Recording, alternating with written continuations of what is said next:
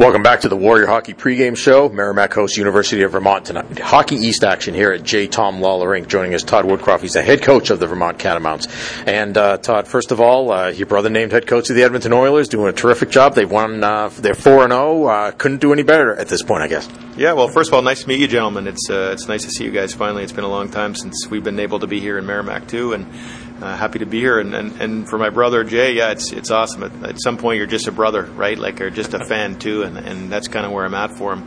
4-0 is a great start.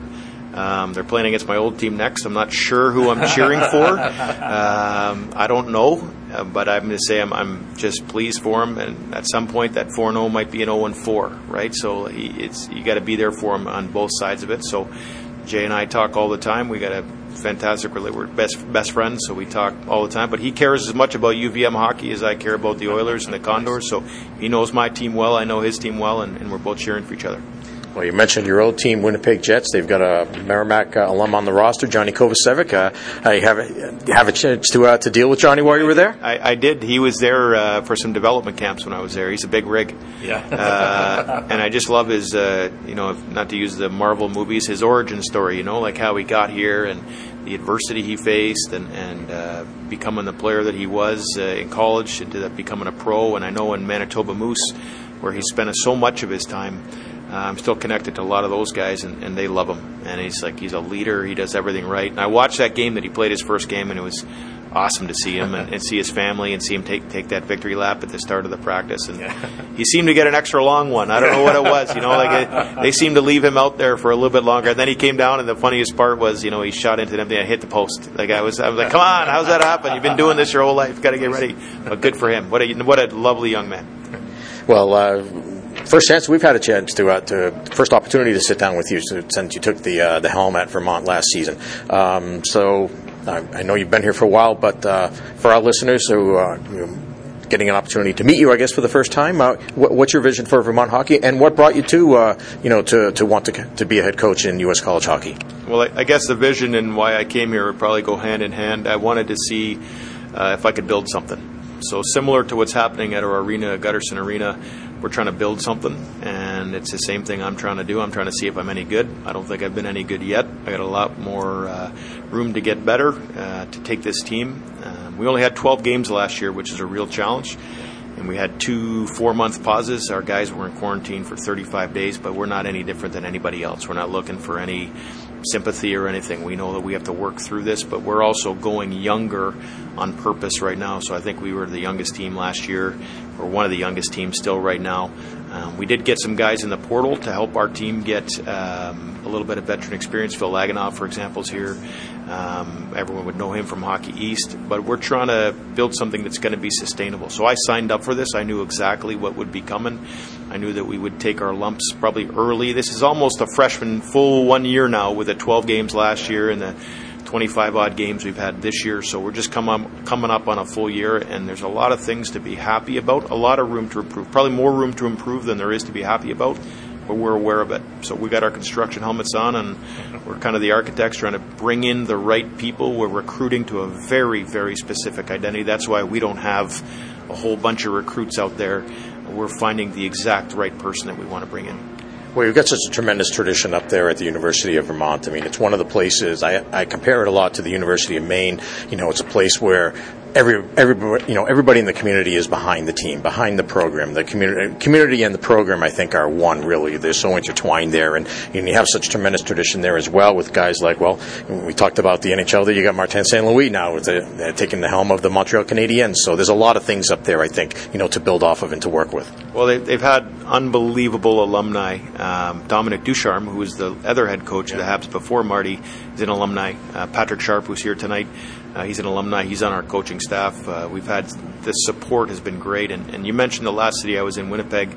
It reminds me a lot of Winnipeg, where the town is just right around the hockey team and sports in general. The support for all UVM athletics is massive.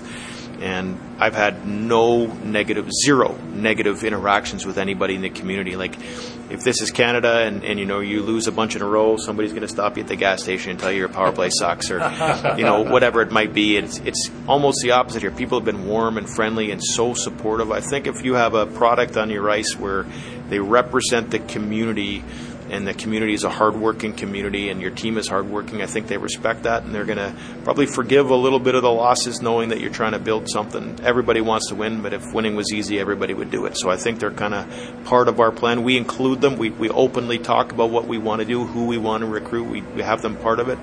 I think this team is going to be pretty good, hopefully by the time next year. I didn't like our game against Merrimack on Sunday at all. That was probably not the team that we want to be. It might be one of the only 2 or 3 times that I've been really disappointed in how we played. So if they were mad at us after that game, I wouldn't be surprised.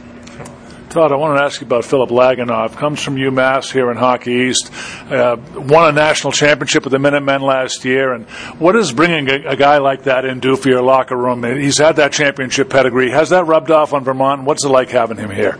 His impact on our team, John, has been indelible. Like he has been a leader from day one. And one thing I found in college hockey, which is surprising to me, is that most people believe you have to have a C or an A on your jersey to be a leader. I don't personally think so. I don't think that a letter on your jersey makes you a leader. I think it's how you behave. I think it's if you can create an environment for other people to succeed, if you can grab a young freshman and just talk to him and take him. And so Phil, I've known Phil since he was 9 or 10 years old, helped him on his journey even when he chose to go to UMass, and so we've been connected for a long time. I consider him someone I'm really close to, and have been real thrilled with his development as a young man, but as a player and then as a leader. And him scoring that huge goal in the finals last year on the penalty kill, I think it was the ESPN Play of the Year, I can't remember, but and then the chance for him to come here was something that I was personally thrilled at, and then professionally very happy with, because I knew he would come in.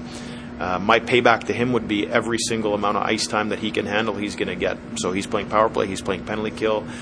He gets so much responsibility, and then his payback to me is to be responsible in the locker room, to help the young guys. We got a lot of Europeans, a couple guys who Russian is their first language, even though they speak great English, and even some Eastern European countries. He'll bring those guys to his house and have dinner and just talk to them about being a pro. And if he doesn't like the way one of the young players, and we got a lot of them, if he doesn't like the way that they're behaving, and not really behaving, but maybe being a professional, showing up early, rolling out, how you eat, how you train, how you sleep, he's going to tell you about it, and I don't hear about it, which I think is a real good example of what a leader does. They put out fires before the coaches have to deal with them, and that's exactly what Phil does. So I anticipate Phil to be playing professionally in September, and that'll be the biggest payback I have, is to be able to turn on the TV and watch Phil play.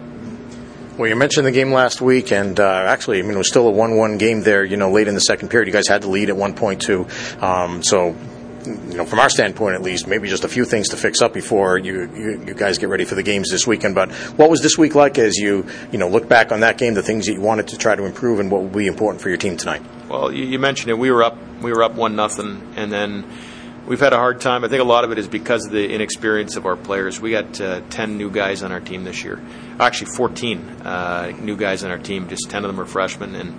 And for them, it's not just getting the victory. It's not just achieving a victory. It's managing the victory and being able to sustain that over 60 minutes. And at the end of a game, you should feel like a survivor.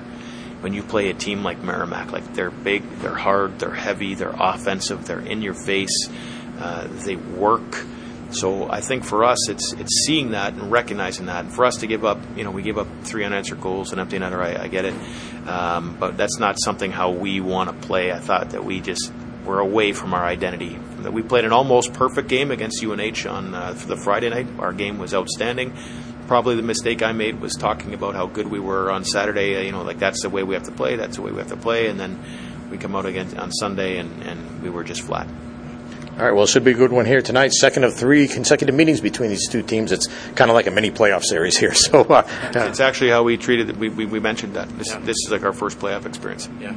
Well, it should be a lot of fun, as you mentioned. Looking forward to it tonight, and hopefully we'll get a chance to chat tomorrow night as well. Best of luck tonight, and hopefully we'll see you again tomorrow. Take care, gentlemen. Nice to meet you. All right, Todd Woodcroft, our guest here, the head coach of the University of Vermont. We'll be back with more right after this, and John Leahy will have his interview with Merrimack head coach Scott Borek right here in the Warrior Hockey pregame show. This is Warrior Hockey.